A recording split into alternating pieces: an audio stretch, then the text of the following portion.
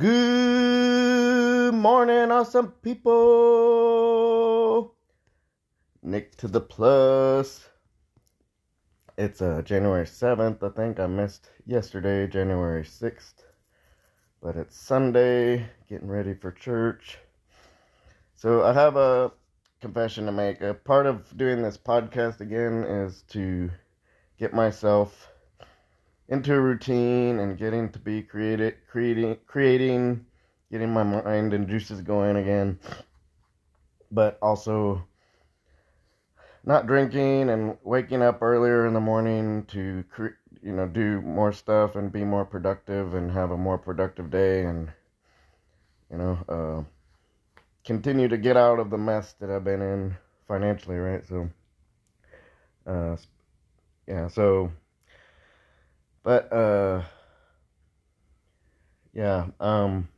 it's just a journey, I didn't drink for 3 years, and I'm trying to get to the place again where I'm not drinking. So I appreciate all y'all's support and listening to this, and it's helpful, but doing this podcast is an accountability piece for me to accomplish that goal, right? So yesterday we were supposed to have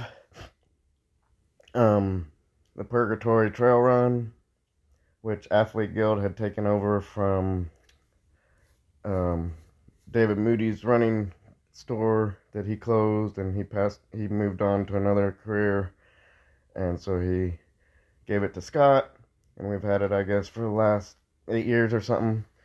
But the last 3 years they've been tightening up on, before they didn't really care if we ran, if the trails were wet or not, but I guess 3 years ago they tightened it up to say, well, within the last 24 hours if it rained. And then now it rained on Tuesday, and I guess it rained on Friday evening or something. But I don't know. The trails, that's what trail running is all about, is running in the elements, overcoming challenges, not running on pavement. And it's pretty ridiculous. I don't know if I'm going to write a letter to the conservation, but probably a 99% chance that we're not going to have an event out there anymore. We're going to move it to another trail that's we can work with better, and that you just can't, any event can be canceled by weather, but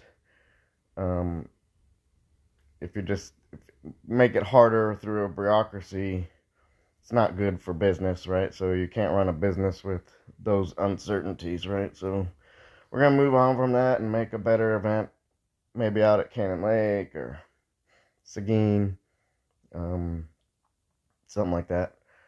But anyway, it's going to be a busy couple weeks because I still have roofing to do. I don't want to lose traction or momentum on that, and I still have event planning for Athlete Guild. We have Das Dreisenines, which is 13.1 in German, on January 28th, and I have to continue to try to get sponsor, vendors, volunteers, more people to sign up. But this coming Wednesday, I'm going to start working for High Five for about a week and a half, up until 3 a.m. half marathon, right? So I've been with High Five for over 15 years, and it's very seasonal work, but it pays well, and I can have a good paycheck in a couple of weeks, right? So